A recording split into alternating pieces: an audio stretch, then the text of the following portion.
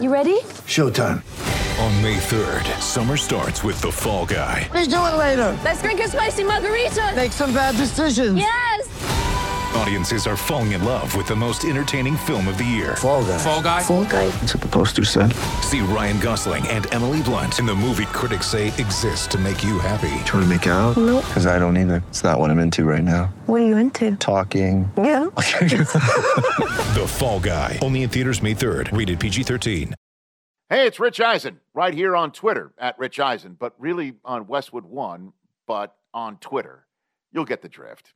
All year long, I'm doing an interview for the Monday Night Football pregame show on Westwood One with the NFL's biggest stars all season long. I've been doing it. I'm going to keep doing it because no one's going to stop me. And with that in mind, it's time for another Mercedes-Benz interview segment, sponsored by Mercedes-Benz Vans. Mercedes-Benz Sprinter asks, when was the last time you chased a dream? Whether you're ready to take your business to the next level or live the van life, a Mercedes-Benz Sprinter van is the van for the job. Joining us now on the Rich Eisen Show on the Mercedes-Benz Vans phone line, a man who is as great as they come in the National Football League, and his Pittsburgh Steelers are on a nice roll right now, and they're rolling into Monday Night Football, which I'll be hosting the pregame and halftime show of on Westwood One Radio on Monday night. He is none other than Pittsburgh Steeler Pro Bowler and All-Pro TJ Watt. How are you, TJ? I'm doing really well. Thank you for having me on. Thanks for coming on right now. How is everything with this team right now? It seems like you are on a nice stretch, certainly compared to the beginning of the season. Would you agree with that assessment, TJ Watt? Yeah, I would. And I think these last few games, especially getting into the bye week at an even 500 was kind of our goal once we started out at 1-3, and then obviously being able to get a win in the division was huge this past week, and we just want to continue to take it 1 week at a time and stack these wins. How would you categorize your role with this team? I know what I would call it, but I'm on the outside. I wonder what you would say on that front. As an outside linebacker in a 3-4 defense for the Pittsburgh Steelers, you have to be a playmaker, and I think that's something that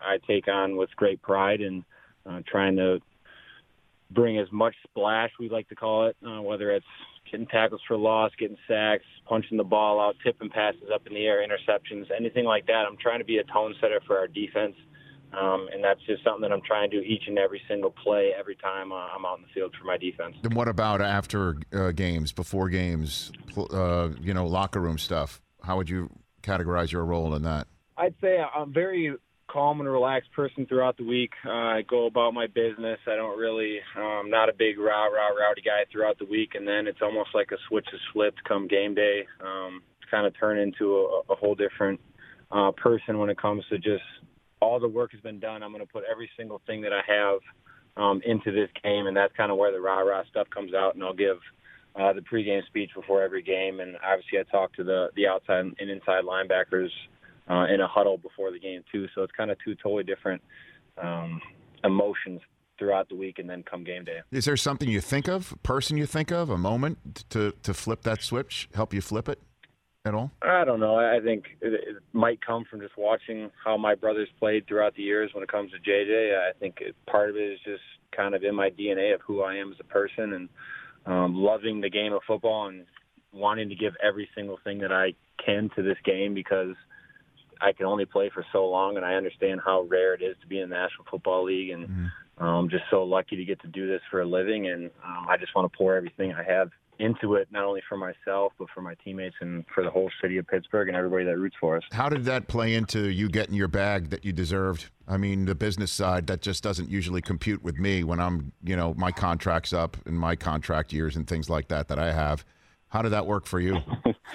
TJ? All that stuff just kind of handles itself if you just kind of focus on being the best possible player you can be, and that's kind of just the approach that I've always taken. And obviously, it did handle itself, and I have great agents, and Mr. Rooney wanted to get the deal done. I'm glad it was done, and I'm just super happy to be able to stay in Pittsburgh for a long time. But there's still so much work that needs to be done, and I just want to be the person that can help bring this team another Super Bowl, and that's the end goal, obviously. Well, the word was that you handled it at the end. You were like the closer. You're like, this is it. We're done. Is that a true story? Did you say we're done? And, obviously you've got great agents who put you in a position to basically say we're done, but let's just do it. Yeah, did that happen? It's partially true. It just got to a point where there was back and forth towards the end in the minor details. Obviously, anybody who's dealt with any types of negotiations in life, that once you get towards the end, there's always little things here and there that you want adjusted. And towards the end, I just said, hey, this organization, Mr. Rooney, have showed such great faith in me and wanting to keep me here. I'm so sick and tired of going back and forth. They have a great deal on the table, and let's just accept it and move on. And I wanted to get to work more than anything, because obviously I wasn't doing training camp. I wasn't taking part in that. So I just wanted to get on the field as quickly as possible, and I felt the deal was fair for both sides. TJ Watt here prior to Monday Night Football, Bears and Steelers to close out Week 9. How good is Najee Harris, man? I look at him, and I think he is as valuable as they come on your team, TJ. What's it like to see him up close and personal, maybe practice against him? We spoke to your teammate Cameron Hayward earlier this week. He says he doesn't like it. He didn't like it one bit during the training camp season at all. That's the nice thing that I missed. I didn't have to go up against him, but I was able to see from afar all the one-handed catches, and just in college you always see the running backs that no matter where you are in the football field, they always finish their run through the end zone, and so you always think that's kind of a little extra and doing too much. But a guy like that, he just really wanted to get his conditioning in, and no matter where we were on the field over at Heinz Field during training camp, the number one thing that always stuck out to me was he would run the ball into the end zone every single rep that he had, and that was just one of those things that stuck out as to what kind of person he is, the type of preparation he's willing to put into being a great player, and nothing's really surprised me as far as the success that he's had. And he's also a big guy, tough to get down. I'm glad he's on our team. I loved your coach's response to the rumor or the fact that he was on the USC wish list. I just loved what Mike Tomlin was saying. Never say never, but never. The whole business about there's not enough of a booster check large enough for me. How did that hit you, TJ Watt, the rest of your teammates? I've heard his analogies and the way that he speaks for the past 5 years now. And the number one thing that I've always admired about Coach Tomlin is his transparency with all of his players, and obviously with the media too, like you guys saw. And that's why guys gravitate to him and his coaching style.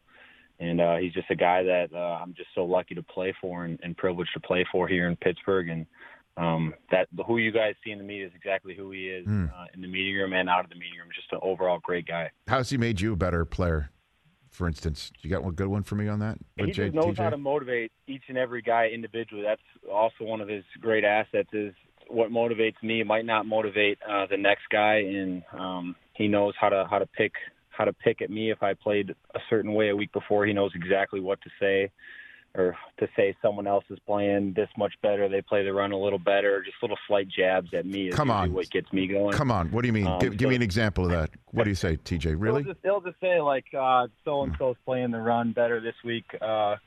Be something to take note of for our guys to look at. Just something like that where it'll be like, oh, okay, I don't know if he's talking to me, but I think he's talking to me. One of those things. Mm-hmm. Which is what can motivate me, but if it's someone else, he has a whole different tactic that I probably don't even know about because it doesn't register with me. But that's just one of his strengths is motivating each and every guy and knowing how to do it.